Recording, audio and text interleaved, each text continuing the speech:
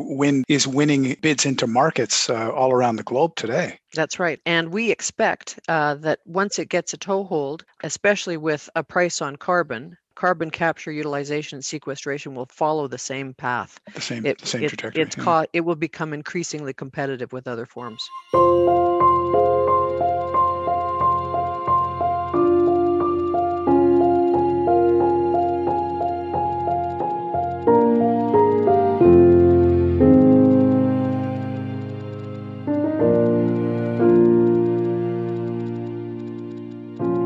This is Flux Capacitor, a podcast about the future of electricity. I'm Francis Bradley of the Canadian Electricity Association. We feature discussions about the future of the business of electricity on this podcast and what the future transformations will mean for electricity companies, regulators, society, and customers. Once again, this podcast was not recorded face-to-face, but using Zoom. This is the second podcast in a series shining a light on climate change and net zero greenhouse gas commitments, and what the implications may be for those net zero commitments. I noted in the last podcast the notable example of such a commitment by the Government of Canada, which introduced Bill C-12, an act respecting transparency and accountability in Canada's efforts to achieve net zero greenhouse gas emissions by the year 2050. Over this podcast series, I want to unpack these GHG emissions reduction targets and net zero commitments to try and understand what they mean for the governments that make these commitments, the potential impacts on the companies that produce and deliver electricity, how it will change energy use, and what it may mean for the customer. For this second podcast in the series, I'm joined by Kate Chisholm, Senior Vice President, Planning, Stakeholder Relations, and Chief Sustainability Officer at Capital Power. Capital Power is a growth-oriented North American power producer, publicly traded and headquartered in Edmonton, Alberta.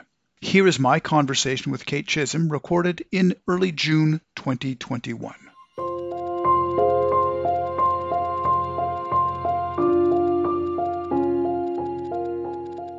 Kate, welcome to the podcast. Glad you were able to join us. Thank you so much for having me, Francis. So the series that I've been working on is on Net Zero 2050. That's what I'd want to chat a little bit about today. But before we get to that, maybe if you could, for the listener's sake, just give the listener a sense of what Capital Power is all about. Well, Capital Power is a growth-oriented independent power producer. We're publicly traded on the Toronto Stock Exchange. Yeah.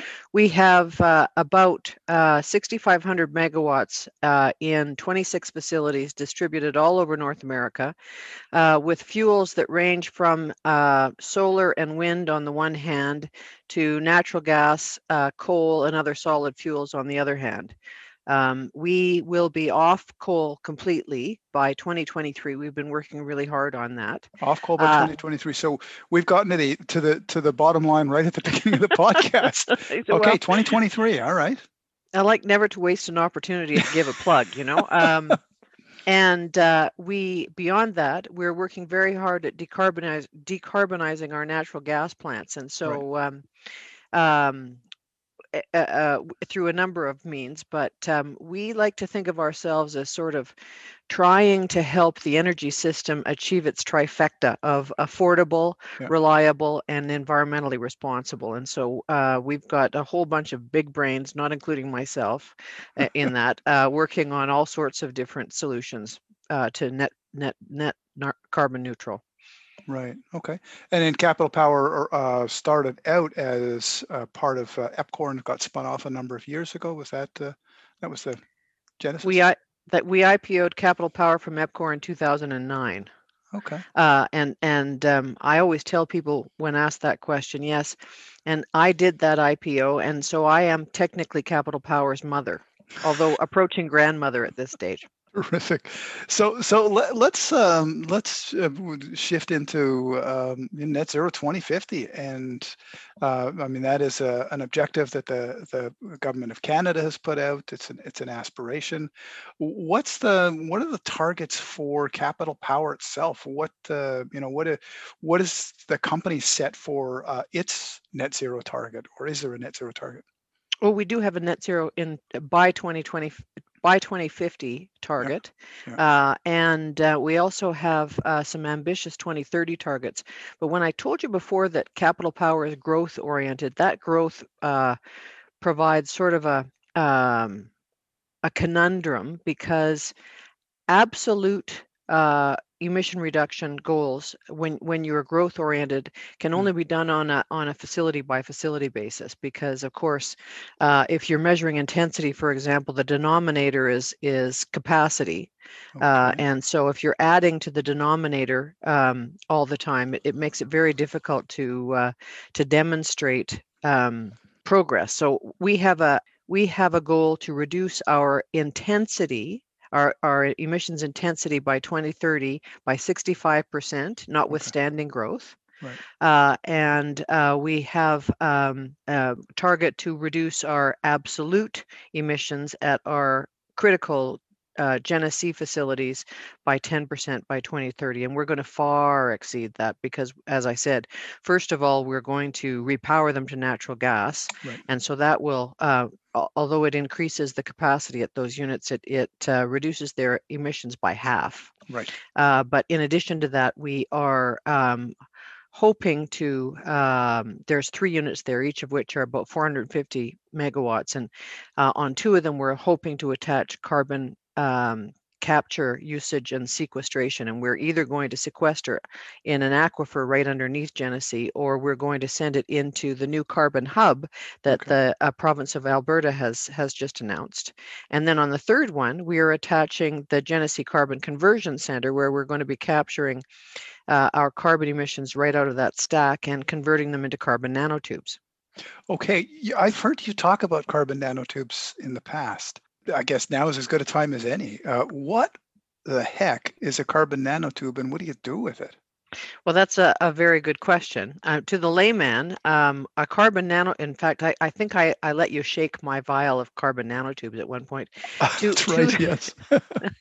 To the layman, it's similar to a carbon fiber, but they're not really fibrous. They look like little black cake sprinkles, Francis. Okay. Yeah. And so if you imagine, I'm not an engineer, so I apologize to any engineer that's listening to this, but if you imagine a 2-dimensional sheet of graphene and roll it up like a rigatoni pasta, and then slice it, that's what we get. They're very interesting because they have a greater tensile strength than steel. Okay. They're more conductive than copper, and they're lighter than aluminum. And so, and that's a very, very strong combination. So carbon nanotubes can be used for a whole bunch of things, including the construction of batteries, aerospace, polymers, cleaning materials, construction materials. They've already been, not by us, but by another, they were incorporated into the skin of the of jetliners in order to make the jetliners lighter, and so they would run further on jet fuel. Okay. But so they're pretty cool, and we have a deal in which we're selling them to a cement company called Lehigh, which is one of the biggest cement manufacturers in the world, to incorporate into cement. And the thought is, it's a pilot project at this stage, but the thought is that it will make the cement longer lasting and stronger, but it will also make the cement do whatever they want it to do in terms of bridges and highways and things with about 1/3 less cement, which will help the cement industry avoid making 1/3 of the emissions they're making right now as another heavily emitting industrial process. So we're pretty excited about that. And we're also looking at doing similar partnerships with some steel manufacturers and some tire manufacturers. So what otherwise would have been waste, you're turning into something that you're selling? This is going to be a revenue stream for the company as well? It is. And we're hoping that sort of once we can develop a market with these pilot projects, that the revenue that we raise from it will actually offset the cost of capture. Because, I mean, as most people know, it's that cost that it is the only thing standing between us and economically reducing the carbon emissions out of thermal generation. Right. Yeah, and I think it's always an interesting conversation with people when talking about reducing emissions and net zero. It's a less of a complex challenge in jurisdictions that I don't know, have a lot of water, Oh yeah. and a lot of that water is falling. But that's not the case for, well, Capital Power's in a whole lot of jurisdictions, but you're based in Alberta. The challenge in Alberta is that there aren't a lot of options. So this kind of gets to the net part of net zero, right? Right.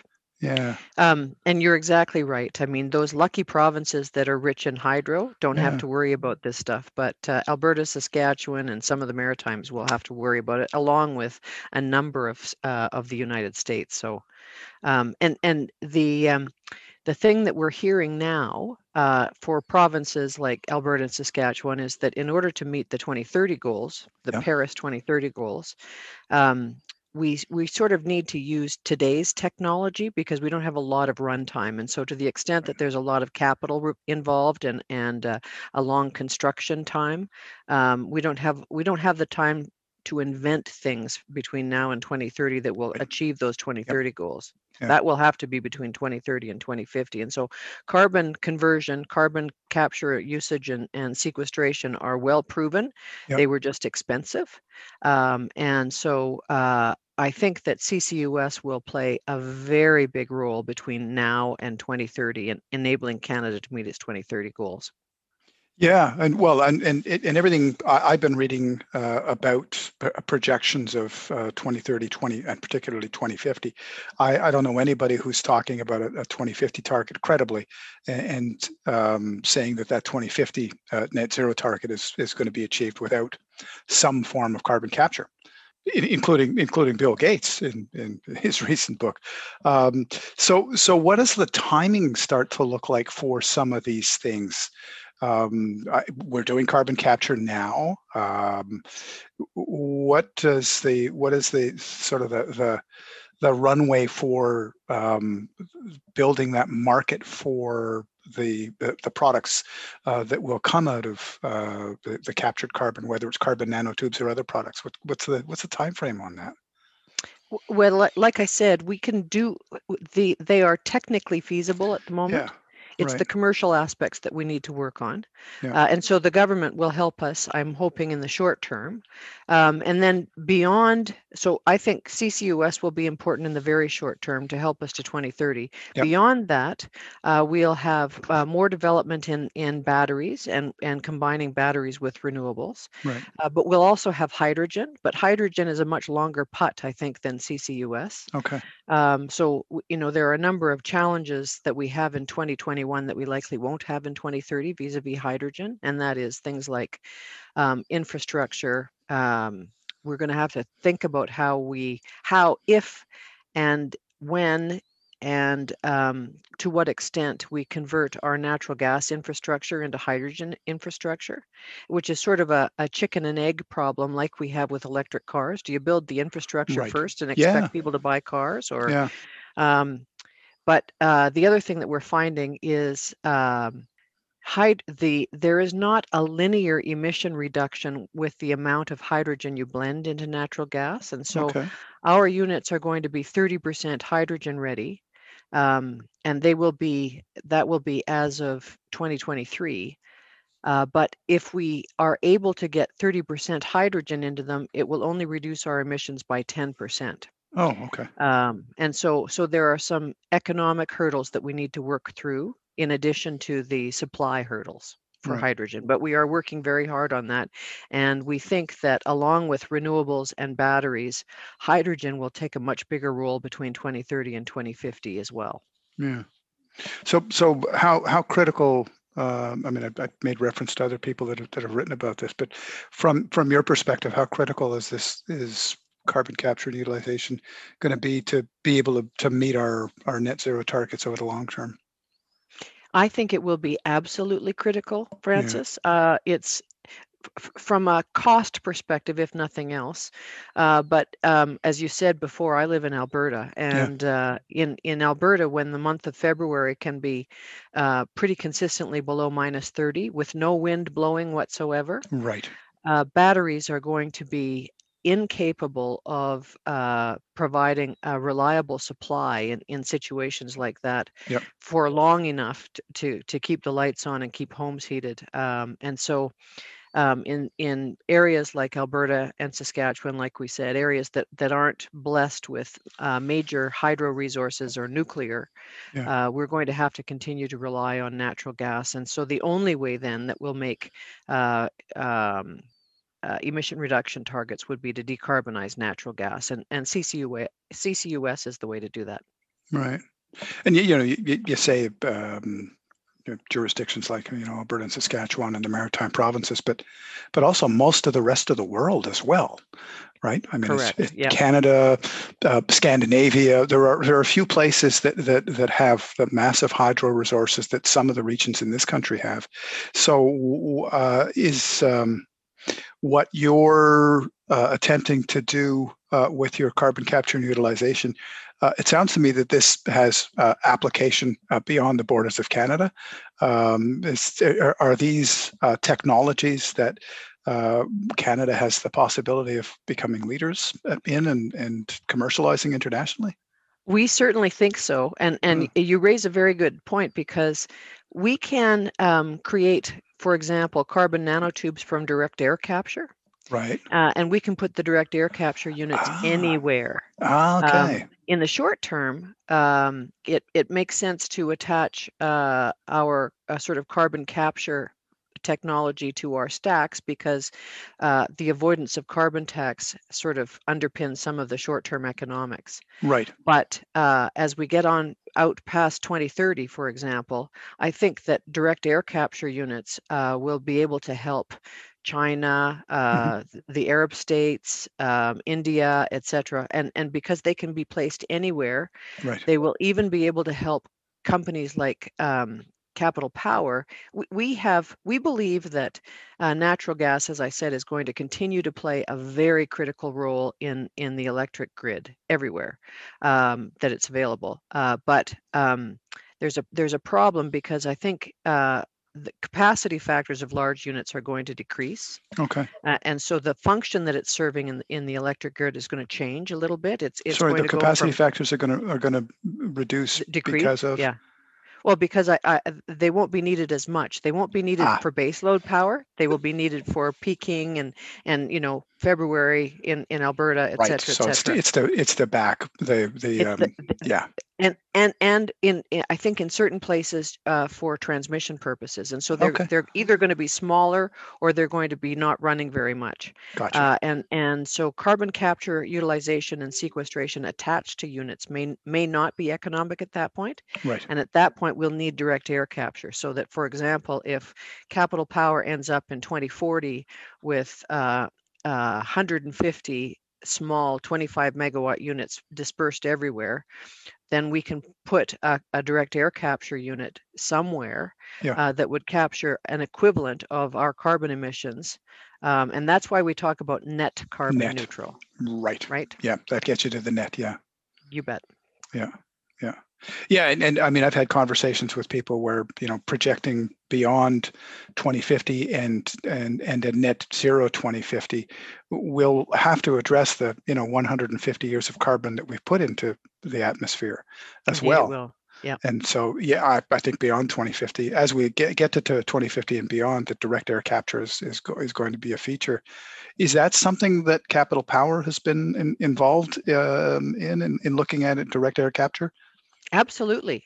We have purchased large equity interest in a company called C2CNT, which was one of the X Prize finalists, and in fact won a prize from X Prize. And they have a direct air capture unit operating right now.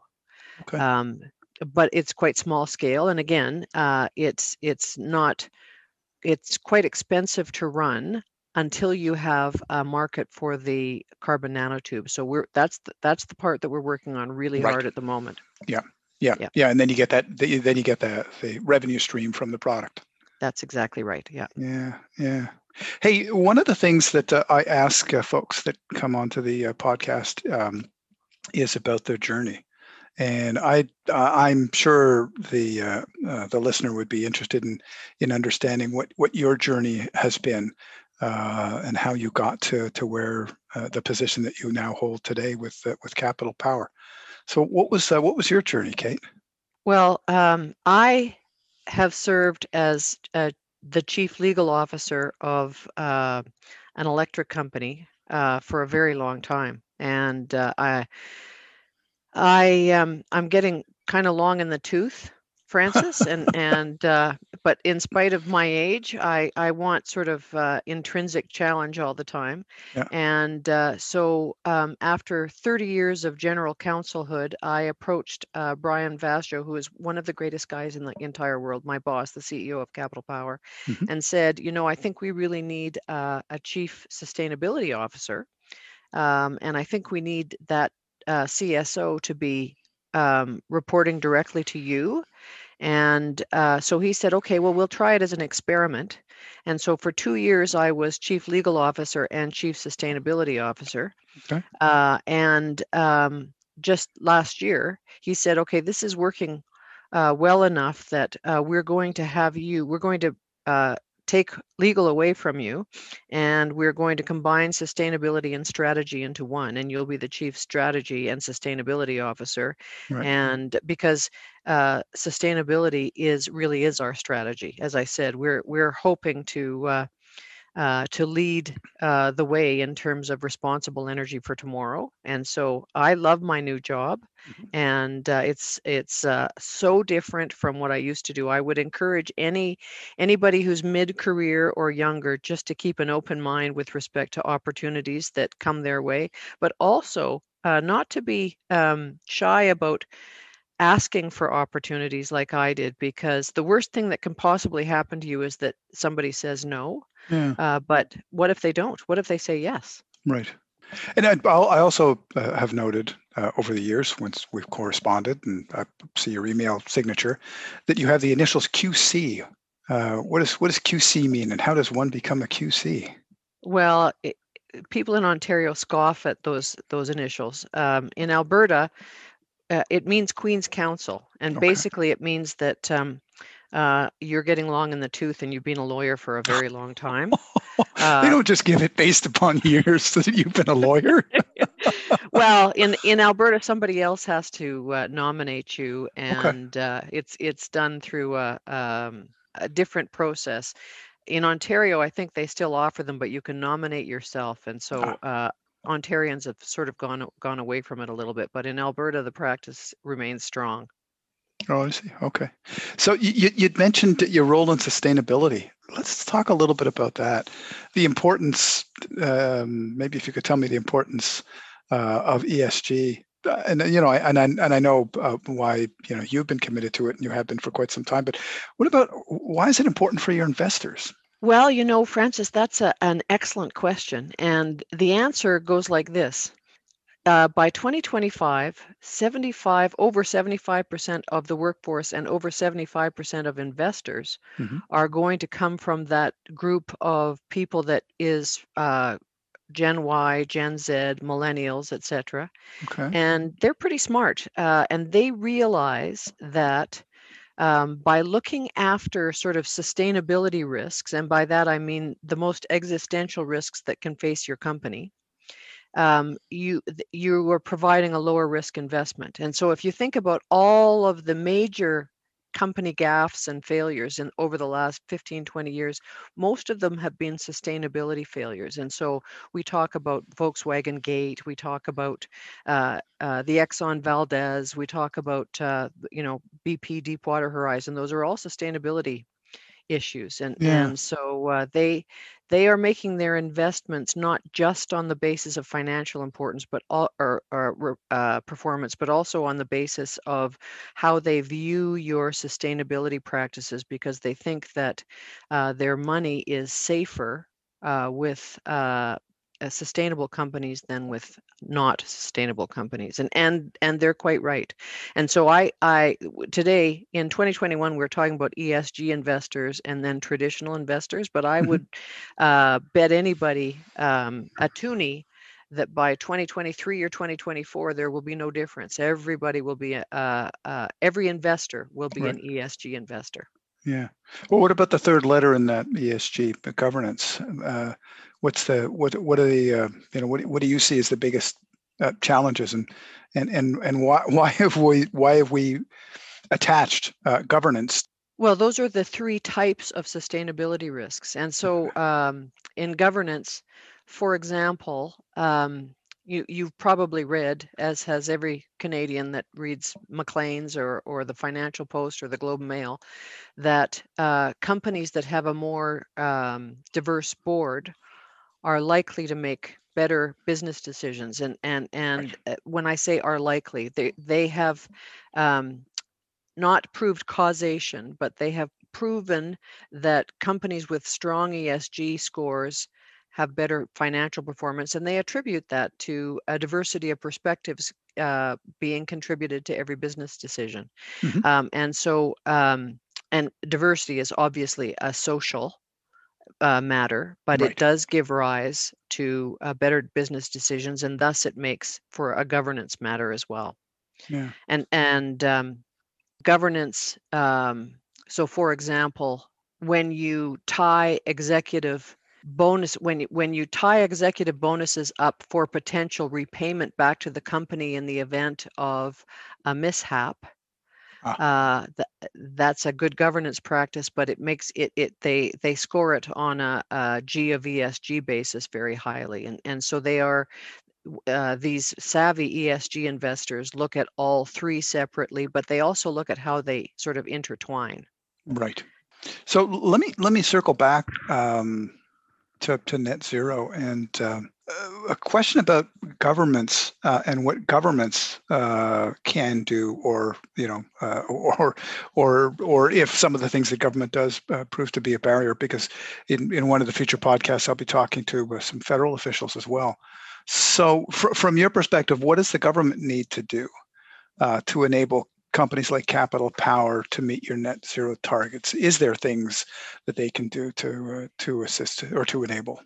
Well, I think they are doing what they need to do or will be, um, where energy, and I would include oil and gas in this, but electricity as well, is sold in a market, for example. Hmm. Uh, we can no longer allow simple supply and demand to determine uh, what that energy looks like. And so what we need to do is introduce an externality into Okay. that market, which somebody has to pay for. And in the first instance, of course, it's going to make the cost of energy rise significantly if consumers have to pay for it. But because it's a public good, for example, reducing the emissions from the production of energy, Right. I think it's fair that governments contribute to the development and commercialization of these technologies so that they can become economically viable on their own eventually, but also so that, for example, low income individuals who consume Okay. energy don't have to pay for it themselves. Yeah.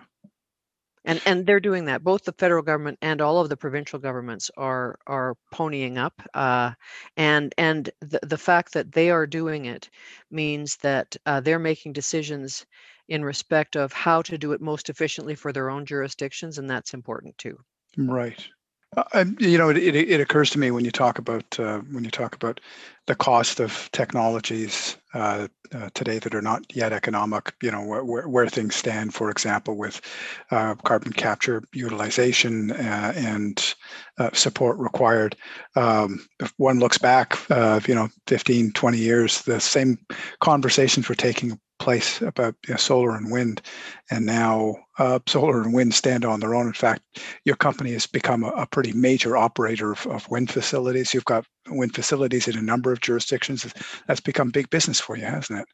You bet. We currently have 11 pretty large wind farms in operation and another 7 in construction or under development. And so it'll be a big part of our business. And we're hoping eventually to combine some of those facilities and our solar facilities with batteries to make them a little bit less, I guess, intermittent and volatile.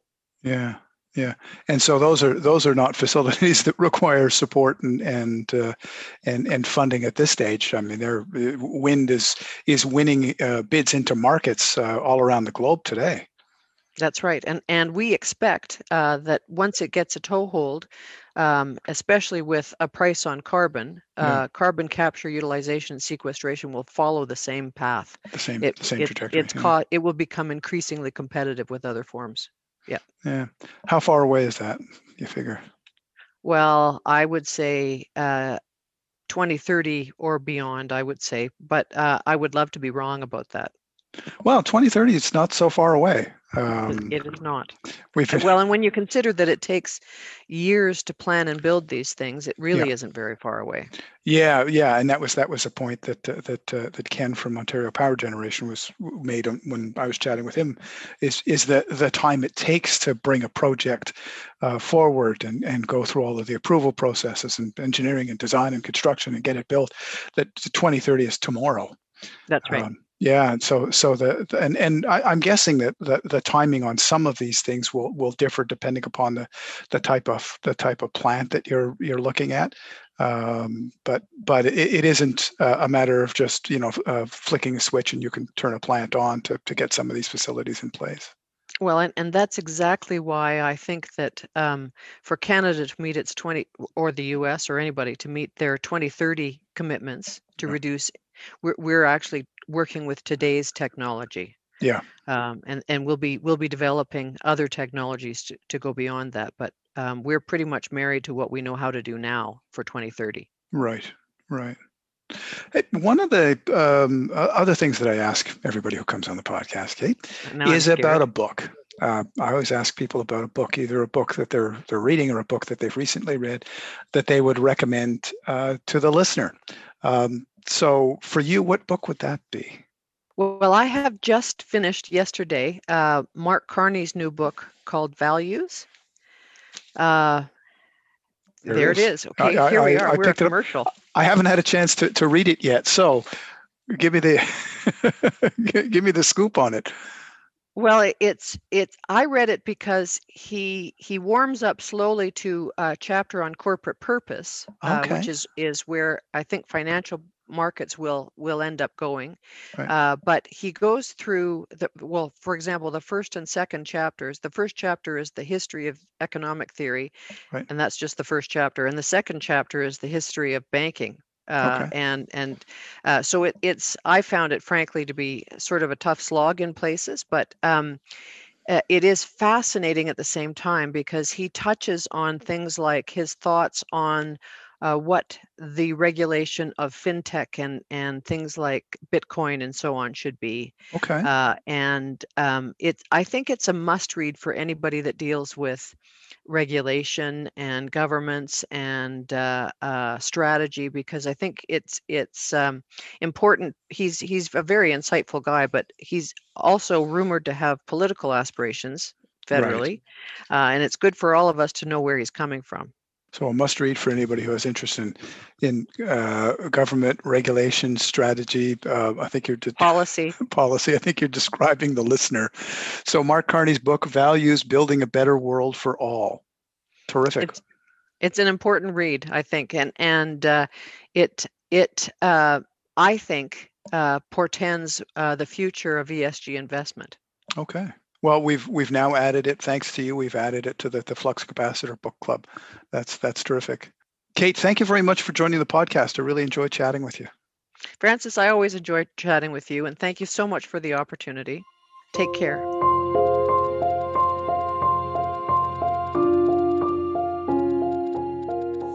I hope you enjoyed this episode of Flux Capacitor. Tune in for future podcasts in this series, which will include industry, government, and stakeholder guests, further discussing the implications of and the pathways to the net zero future. And as always, let's continue the electricity conversation on our Facebook page, on Twitter, and at electricity.ca.